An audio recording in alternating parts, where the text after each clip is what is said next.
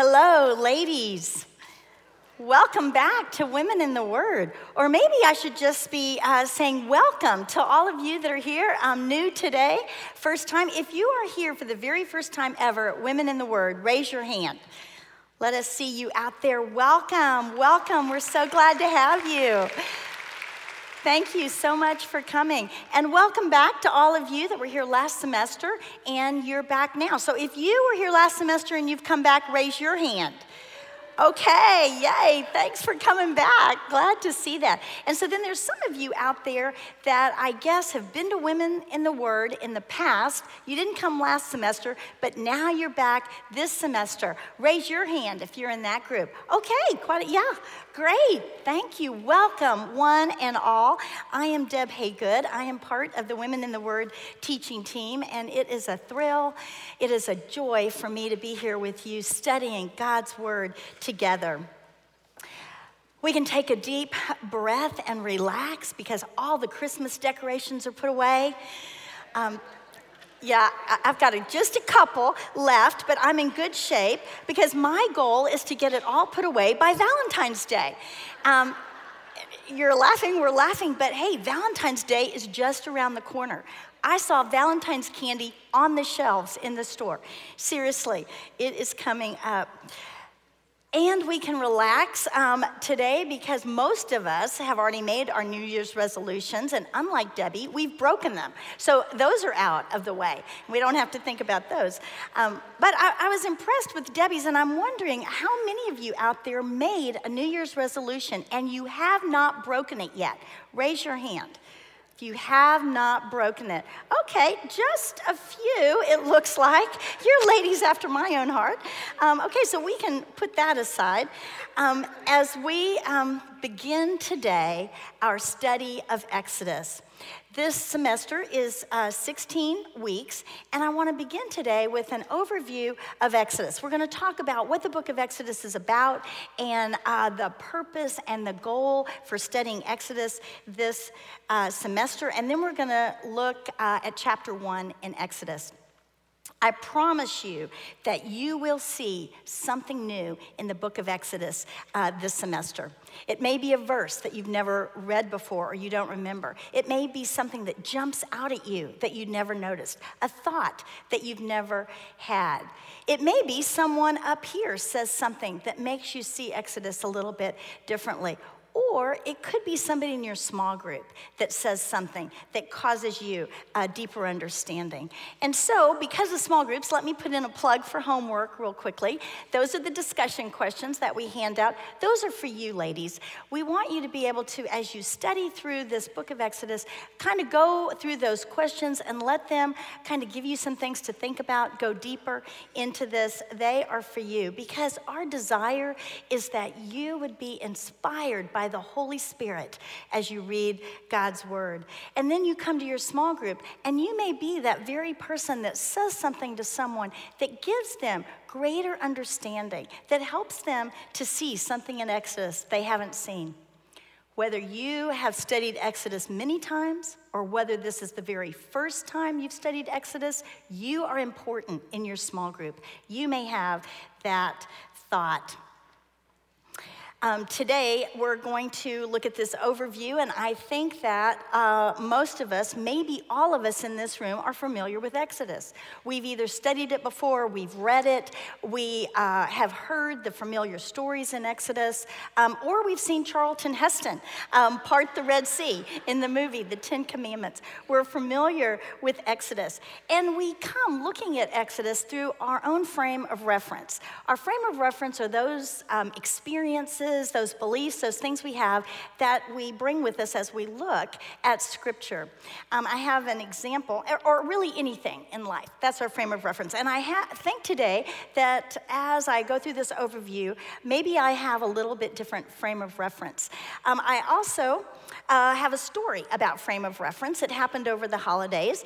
After Christmas, all of my family, my children and my grandchildren, we were all together and we went to the movies. And before the movie started, as usual, there were the clips of movies to come. And there was this one clip about the movie Hidden Figures. Now, some of you may have seen that. I think it came out this weekend. It's about 3 African-American women that work at NASA in the early 60s. And they're very important. I think it is John Glenn's first launch around the Earth. And so they're very important in that. So as we're watching the clips of this movie, my little granddaughter, Hallie, she's 7 years old, she says to my daughter, she whispers, "I'm just like those ladies." And so I'm thinking, wonder how 7-year-old Hallie is like these 3 African-American ladies that worked in the 60s at NASA. So I'm trying, to listen in, and Rachel says, "How so, Hallie?"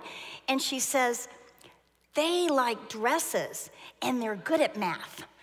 Okay, let me tell you something about Hallie, her frame of reference. All right, she's very, very thin and slight, and so she can't keep anything up around her waist. She can't keep pants or shorts or skirts around her waist. So she is, don't have that problem. She is always wearing a dress. She loves dresses, and her best subject is math. So she looks at these clips and sees these ladies, and in every scene, they're wearing dresses. And so she thinks, they must like dresses. They're writing numbers on the blackboard. They're good at math. I am just like those ladies. That's her frame of reference. Okay, now, those of us that are a little older, I lived in the 60s. I remember those times. All women wore dresses. Do you remember? They wore dresses to work every day. We wore dresses to school. Our moms wore dresses to the grocery store. All women were wearing dresses. But that's not the frame of reference for Hallie. She goes to school, and maybe her teacher wears a dress now and then, but probably not very often. And she goes to church. Some are in dresses, but many are not. Her mom wears a dress now and then, but she usually wears her favorite outfit, her exercise clothes. And so for Hallie's frame of reference, these ladies always being in a dress must mean they like dresses, so does she, so she is like those ladies. Hey, my first nursing uniform in the early 70s was a white dress. We even wore dresses at the hospital. So this is her frame of reference. As I go through Exodus this morning, I'm going to give you maybe a little bit frame of reference to look at the book of Exodus. So let's get started. Exodus is written by Moses, and he is the main character in this book. Exodus, that title is a Greek word that means departure or going out. Exodus. In Exodus, we see the Israelites going out from Egypt by God's power through Moses. They are departing from Egypt. This is God's victorious act in delivering his people from Egyptian slavery and oppression. But this exit is only half the story in Exodus. God tells his people, go out from Egypt and go towards me, and I will lead you into the land I promised you and your ancestors, and I will dwell with you. I will dwell with you. God takes them from bondage in Egypt to freedom, to worship him and dwell with him. Exodus is about God's redeeming Israel through Moses and entering a covenant relationship with them and dwelling with them. Okay, God wants to be in a relationship with his people. Now, this isn't new. We've seen this from the very beginning. In the beginning of Genesis, when God created Adam and then Eve, he walked with them in the garden. He was in a relationship with them. God wants to be in relationship with his people. And it's funny because I think every generation thinks they're the ones that thought up the importance of relationships. I was a teenager in the mid-60s, and that was all the hippies and living in communes, and we thought we had the inside knowledge on relationships. And then my son comes along, and I can remember in high school, he was hanging out with his friends, and I thought he should be working on this project, and I said that to him, Ben, can you, get, and he goes, Mom, relationships are important. In fact, Pastor Ted Kitchens said, relationships are the most important thing. It's like Ben was the first person to listen and hear this, and he is going to be all about relationships. The truth is, ladies, God puts that longing for relationships in our hearts. He makes us relational because he is relational. He makes us, our soul, long for a relationship with him. And we look around and we see our world and we see people that are discouraged or unhappy, sad, confused. And it's because they're not in relationship with their Creator, their Heavenly Father, the God of the universe, who made them with a soul that longs for them, and they just haven't figured that out. And maybe that's our story. Maybe we've set aside our relationship with the Lord, and we're feeling confused or lonely or discouraged or sad. We are made to be in relationship with God. So the other half of what about Christmas and the name of Jesus, Emmanuel? It means God with us. God loves us so much, wants a relationship with us, he came to earth. So the other half of Exodus is about God giving the law through Moses to his people. And he gives them instruction on how to worship and how to build the tabernacle where God would dwell with them. Imagine the Israelites, God dwelling in their midst. The law was a good thing. The law gives us direction towards God. This is the way we treat other people. This is the way we live our life, so it is properly oriented towards God. We call that obedience. Thomas Constable, in his notes, says it like this. Obedience consists of arranging all the parts of life in a proper relation to God, who is at the center. If something in life does not orient towards God properly, this is disobedience. So the law was a good thing. It gives us direction. It gives us understanding. It gives us delight. And the psalmist knew this, and I have a couple verses on your verse sheet. Y'all will have an extra verse sheet. Psalm 119 says this, verse 34. Give me understanding that I may keep your law and observe it with my whole heart. And verse 47, for I find my delight in your commandments, which I love. The law was a good thing. The other instruction that God gave them was on worship. Worship is putting God at the center of our life. In the children's building, it says, worship is loving God most, putting God first. Once again, we see God at the center of our lives.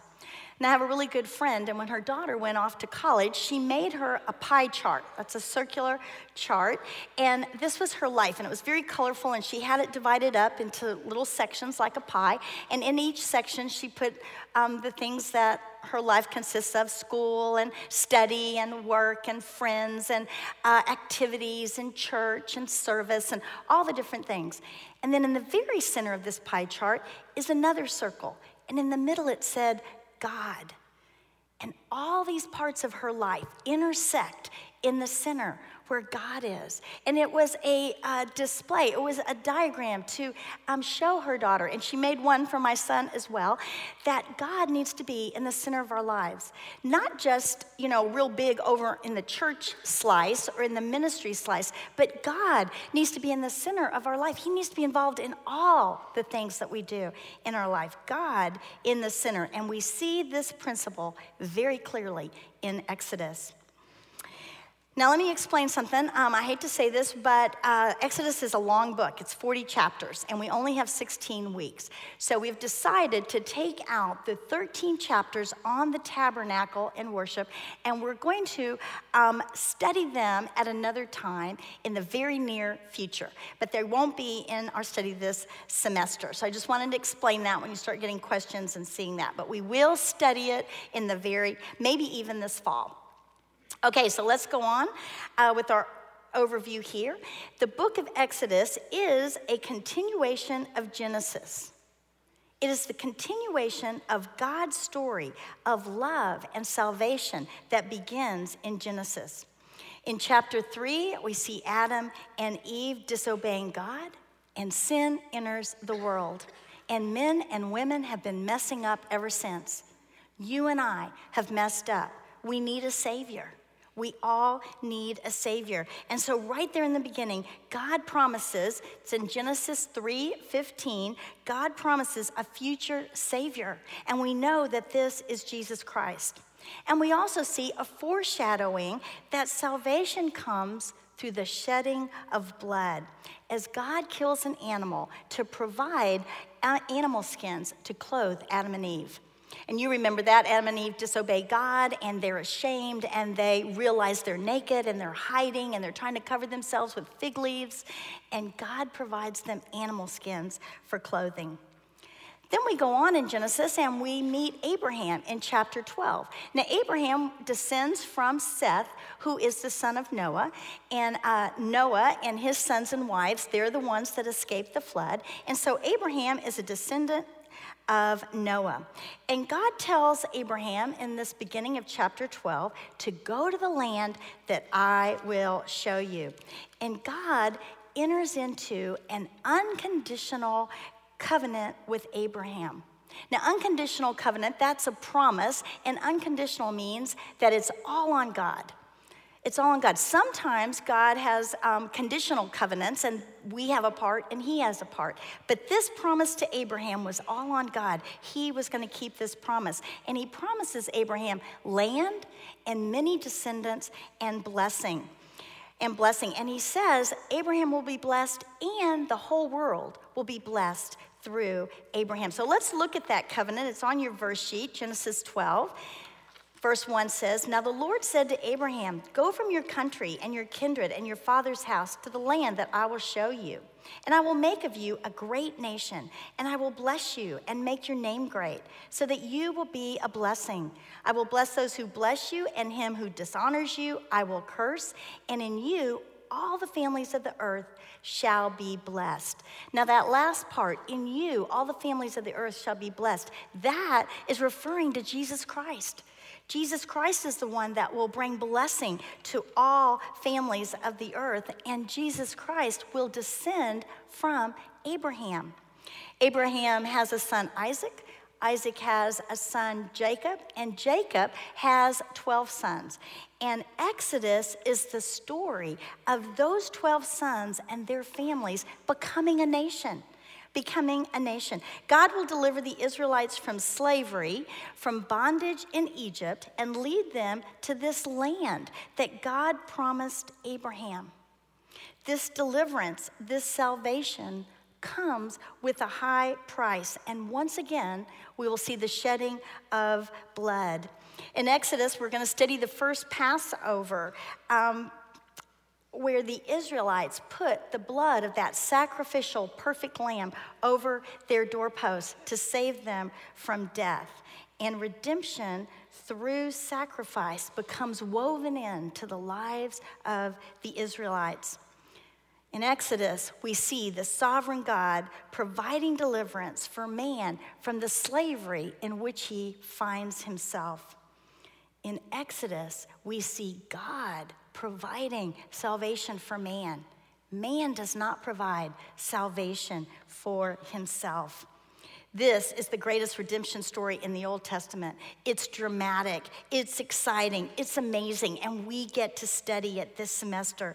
But the most amazing part, it points to the greatest redemption story of all time. Jesus Christ saving us from the bondage of sin so that we can be free to enjoy a relationship with him. Our salvation comes from the greatest sacrifice, the shed blood of the perfect Lamb of God, Jesus.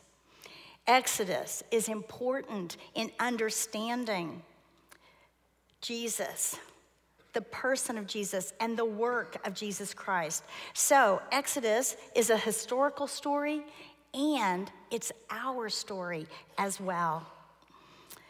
Third thing, Exodus is also a great revelation of God.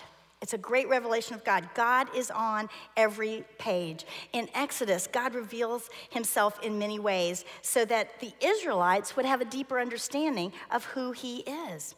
God gets real and personal in Exodus. He reveals his name to Moses. In chapter 3, we're going to see God tell Moses his name is I am who I am.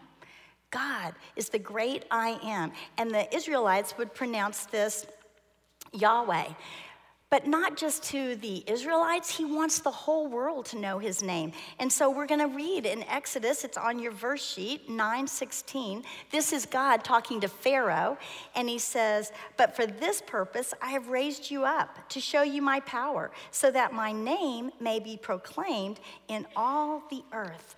He wanted the whole world to know his name. And our names are special. They're intimate. That's how people know us, by our names. God wanted the world to know his name. Okay, I know we're being real serious here, but I just got to tell you this joke. Sorry, I heard it at New Year's, and it's about names. There were two elderly women, and they had been friends for 1,000,000 years. So they are sitting in their little tea room, and they're having lunch, and they're talking, and suddenly the one friend looks at her other friend and says, "I am so sorry, but I have forgotten your name. What is it?" And her friend looks at her and says, "How soon do you need to know?" Hey, that's why we give you guys name tags, in case you don't remember your name. Okay, I'm sorry. Back to God revealing himself. He not only reveals himself in his name, but he reveals his glory in the book of Exodus. He reveals his glory in the cloud by day and the pillar of fire by night as he leads the Israelites at the beginning of their journey. We also see God's power displayed throughout Exodus in his miraculous acts. The plagues, the manna, the parting of the Red Sea. Over and over again, we see God's power in Exodus. And we also see God's patience revealed in Exodus as he deals with his people and their waxing and waning faith. And if you've read Exodus all, you know that's how it is with the Israelites. They're all in. We love you. We're following you, God. You've saved us. And then the next day, grumble, grumble, complain, complain. And then God fixes whatever's wrong, and they're all in, and we're following you. And then it's not too long, grumble, grumble, complain, complain. And before you get, too hard on the Israelites, and I know you will because I did as I've studied through Exodus, and then I realized that's my story. I get up in the morning and I say, "I'm following you, God. I'm going to walk with you, Jesus, all day long." And then I walk in the kitchen and I start talking to my husband, and it's grumble, grumble, complain, complain. I'm just like the Israelites. We also see God's patience revealed as he deals with the Egyptians' stubborn disobedience, Pharaoh's disobedience over and over again, and we see God's patience. We also see God's faithfulness and love revealed in Exodus as he keeps his covenant promise to Abraham and the Israelites. God is trustworthy. He will accomplish what he says he will do. And over all this, we see that God is sovereign.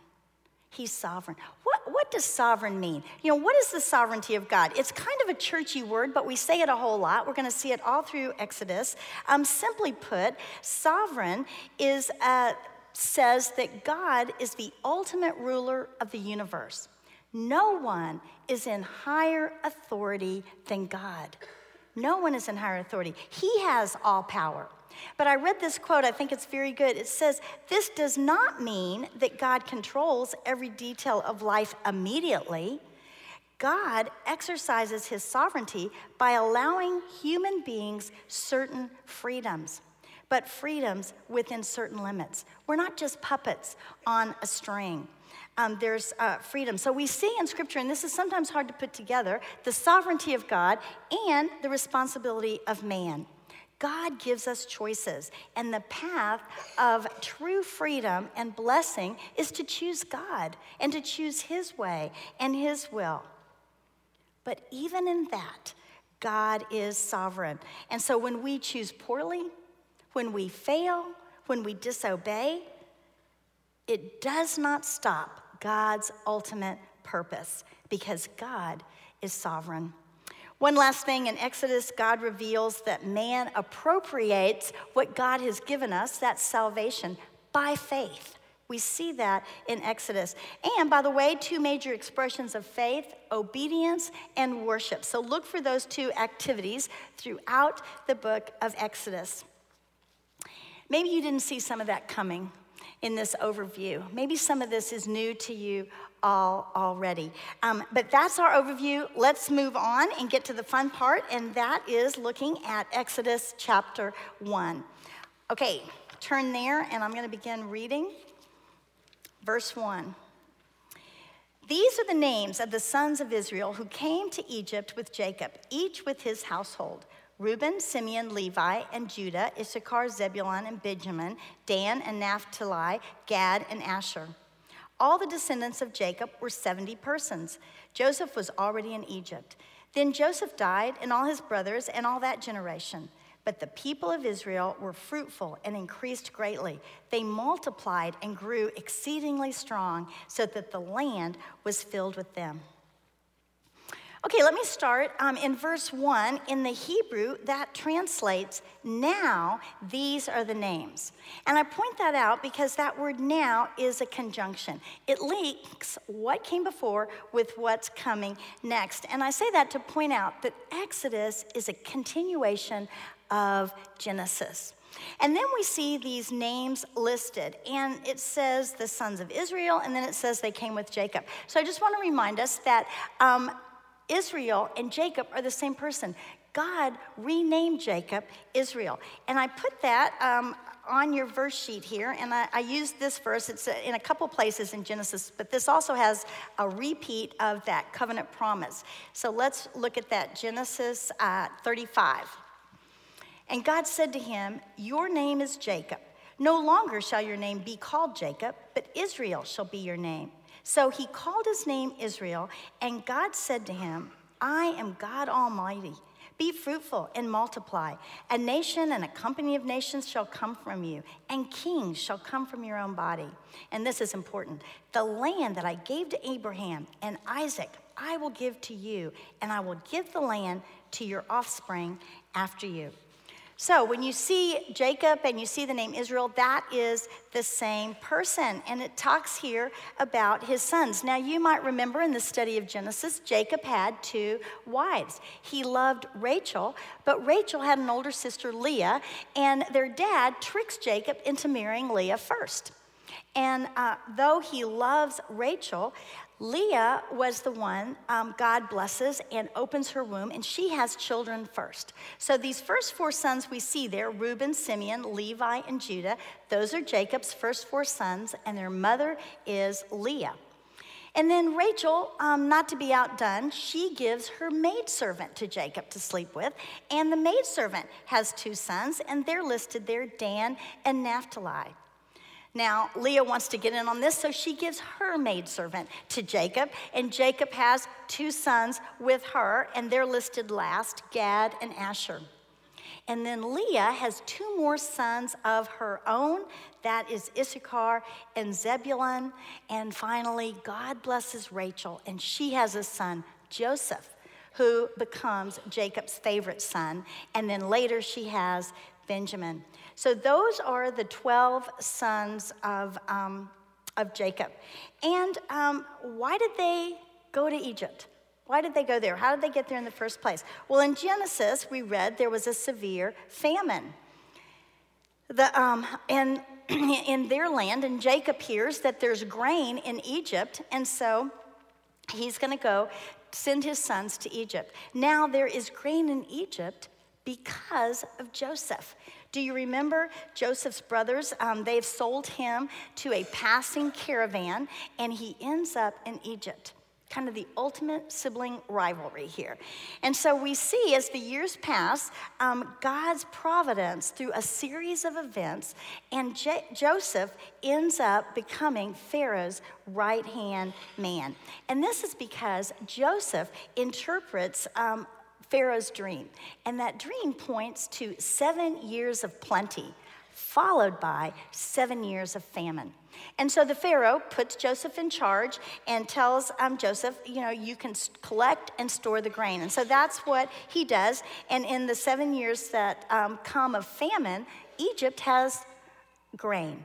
And so Joseph's brothers and his father Jacob all come to Egypt, and they are reunited. And then time passes, and we see that in verse 6. Then Joseph died, and all his brothers and all their generation. But the people of Israel were fruitful and increased greatly. They multiplied and grew exceedingly strong, so that the land was filled with them. Over 300 years pass in these verses here. Joseph dies, his brothers dies, that generation dies. But what happens is God is blessing Jacob's family of 70, and they are fruitful and multiply. It's a population explosion. It's a baby boom. In fact, by the time they leave Egypt, when Moses takes them out of Egypt, it says in Exodus 12:37 that there were 600,000 Israelite men. That didn't include the women and children. So if we add in maybe another 600,000 women, we're up to 1.2 million. And then there's probably at least that many children, 600,000, probably more. So probably close to 2 million leave Egypt. And it started with Jacob's family of 70. Ladies, God is a promise keeper. God is a promise keeper. God promised Abraham land, descendants, and blessing. And right here in these verses, we see that promise of descendants. I want you to look at one more verse on your verse sheet, Genesis 15, 5 and 6. God is talking to Abraham here, and it says, he brought him outside and he said, look toward heaven and number the stars, if you are able to number them. And then he said to him, so shall your offspring be. And he believed the Lord, and he counted it to him as righteousness. God is a promise keeper, and God is a giver of blessings. And Abraham believed in him. We can believe in him. We see God keeping his promises. We can believe in him. Can you imagine what the night sky would have looked like for Abraham? You know, maybe you've been out in the country or out on the ocean and it's dark, no lights around, and you look up and there are so many stars in the sky. And God says, Abraham, that's how many descendants you will have. Abraham probably couldn't even begin to count them all. God is a promise keeper. We can believe in him. And there's many promises in the Bible for us as well. When you come to those, mark them, put a P, write them in a journal. It's good to remember these promises of God. And on your verse sheet, I wrote just a few of my favorite. I want to read them because I love to think of the promises of God. Isaiah 41:10 says, fear not, for I am with you. Be not dismayed, for I am your God. I will strengthen you, and I love to put my name in here. I will help you, Deb. I will uphold you with my righteous right hand. And Zephaniah 3:17 says, the Lord your God is in your midst, a mighty one who will save. He will rejoice over you with gladness. He will quiet you by his love. He will exult over you with loud singing. And then, of course, the great promise, John 3:16, for God so loved the world that he gave his only son, that whoever believes in him should not perish, but have eternal life. God is a promise keeper. Believe in him. Let's go on, read verse 8. It says, now there arose a new king over Egypt who did not know Joseph. And he said to his people, behold, the people of Israel are too many and too mighty for us. Come, let us deal shrewdly with them, lest they multiply. And if war breaks out, they join our enemies and fight against us and escape from the land. Okay, more than 300 years have passed since Jacob and his family came to Egypt. And there is a new king over Egypt. Now, the king or rulers in Egypt were also called pharaohs. So you're going to see those words, king, ruler, pharaoh, you're going to see those interchanged. And I also want you to know that there are several different pharaohs that were ruling during this book of Exodus. So this Pharaoh that we're seeing here may not be the same one that was ruling when Moses is born, and he is definitely not the Pharaoh that Moses deals with when he leads the children of Israel out of Egypt. So know that there are different pharaohs referred here, but they're all called Pharaoh or king, ruler. So there's a new king, and he doesn't know Joseph. Now, several centuries have passed, but it's very possible that this Pharaoh knows about Joseph from history, but he doesn't care about it. You might remember that Joseph, the Pharaoh that was ruling during his time, held Joseph with great respect, and he was very generous with Joseph's family. He gave Jacob and his sons the very best land in Egypt. But this ruler, he looks at their strength and the numbers of the children of Israel, and you see that the children of Israel have now become a nation. He looks at that and he is afraid. He's fearful. He says, what if they fight against us? So he comes up with a plan to deal with this threat. Let's read that plan, verse 11. Therefore, they set taskmasters over them to afflict them with heavy burdens. They built for Pharaoh store cities, Pithom and Ramses. But the more they were oppressed, the more they multiplied, and the more they spread abroad. And the Egyptians were in dread of the people of Israel. So they ruthlessly made the people of Israel work as slaves and made their lives bitter with hard service in mortar and brick and in all kinds of work in the field. In all their work, they ruthlessly made them work as slaves. Pharaoh's plan, cruel oppression with forced labor. He makes their lives miserable, hard labor, slave labor. They're making bricks and they're building whole cities where they stored supplies. And they're also involved in that hard, back-breaking work in the fields. We see words like oppressed, afflict, burden, ruthlessly, bitter, slaves. The Israelites were in a bad way. But what is the result of Pharaoh's plan? Verse 12 tells us that the more they were oppressed, the more they multiplied, the more they increased. God's promise to Abraham, Isaac, and Jacob is not thwarted.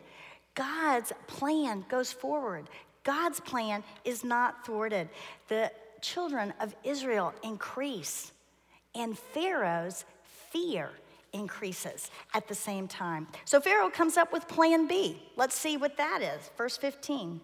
Then the king of Egypt said to the Hebrew midwives, one of whose name was Shiphrah and the other Puah, when you serve as midwife to the Hebrew women and see them on the birth stool, if it is a son, you shall kill him. But if it is a daughter, she shall live. But the midwives feared God and did not do as the king of Egypt commanded them, but let the male children live. So the king of Egypt called the midwives and said to them, why have you done this and let the male children live? The midwives said to Pharaoh, because the Hebrew women are not like the Egyptian women, for they are vigorous and give birth before the midwife comes to them. Okay, so we see Pharaoh's plan B. That is to have the Hebrew midwives kill the newborn male children. Kill the males at birth. And what is the result of plan B? The midwives disobey Pharaoh. They do not carry out his command. And why is that? Scripture tells us here, because they feared God. They feared God. What does that word fear mean? You know, often in Scripture, when we see fear God, it means reverence, respect, awe for God. And it's the deepest reverence and respect, deep in the very deepest way. It would seem that these midwives knew God. They knew about God. They knew what was important to God, that life is precious, that children are a blessing, they're a gift from God, and that murder is wrong. And so the midwives did what was right before God and let the babies live. Now, there probably were more than just these two midwives. They may have been the leading representative of the midwives, and maybe they were in charge over the midwives, and they're the ones that Pharaoh gives this command to, but there were probably more than that. But these midwives understood God, and the understanding of God gave them courage. They were willing to risk their lives because it was a risk to disobey Pharaoh. They were willing to do what was right before God. How scary. How frightening that may have been when they went before Pharaoh. Or maybe not. Maybe they had that peace that passes understanding, that courage that God had given them. They tell Pharaoh that the Hebrew women were vigorous. Now, were they lying? You know, everybody wants to talk about that. We don't know. Maybe the Hebrew women were very healthy and gave birth easily. And the midwives were told to kind of hang back. Don't go quickly to the deliveries. Let's see what happens. What we do know is in verse 20. So God dwelt well with the midwives, and the people multiplied and grew very strong. And because the midwives feared God, he gave them families. We see here that God blesses the midwives with their own children. We see once again, children are a blessing from God. And do you see the irony? Instead of killing babies, they have their own babies. And once again, we see the people multiplied and grew very strong. So Pharaoh's plan B fails. His plan is thwarted, but not God's plan. God's plans are not thwarted. They go forward so we can trust him. Trust him and we can follow him. Let your relationship with God give you courage to follow him. You know, if things are scary in your life, if they're confusing, remember, God's plans prevail, and he has good plans for you. Follow him, trust him. On your verse sheet, Job 42 says this. Then Job answered the Lord and said, I know that you can do all things, and that no purpose of yours can be thwarted. Psalm 33:11 says, the counsel of the Lord stands forever, the plans of his heart to all generations. So Pharaoh, plan A doesn't work, plan B doesn't work, but Pharaoh just doesn't get it. He doesn't realize that he is not in control. God is in control, so he comes up with plan C. Let's read that in verse 22. Then Pharaoh commanded all his people, every son that is born to the Hebrews, you shall cast into the Nile, but you shall let every daughter live. This plan is even more aggressive. Now he's getting his people involved. He's telling the Egyptians to murder the newborn baby boys. The oppression and the suffering of the Israelites deepens. But what is the result of this plan? Stay tuned, because we're going to see what happens next week in chapter 2. And I know you're going to want to be studying and reading chapter 2 to see what happens. And I think we pretty much know at this point that it's God's plan that will come to pass. God's plan that will come to pass. So in closing, just a reminder, as we study Exodus, this is your story. This is your story. Look for God revealing himself to you. See what new things you learn about God, his character, his actions, what's important to him. Or maybe just be reminded of those things that you learned about God in the past. But look for God revealing himself. Secondly, let this story in Exodus, God's salvation story, give you greater understanding into the person of Jesus Christ and his work on the cross for you. And thirdly, as you read and meditate and ponder each page of Exodus, each chapter in Exodus, allow the sovereign plan and power and love of God to inspire you to worship him. Worship him. And it's my prayer that each of you, as you study God's story in the book of Exodus, will be blessed richly. Let's pray. Heavenly Father, you are a mighty God. You're a loving God. You're awesome, Lord. You're powerful. You're patient. You love us so much. You reveal yourself to us. You want to be in relationship with us. Father, I just pray for each one of the women that have come today, that you would bless them, that you would bless us with revelations of yourself, new, that draw us to you ever closer. Father, that we might worship you and serve you and love you more. You are a mighty God, and we love you, Lord. And it's in Jesus' name I pray. Amen.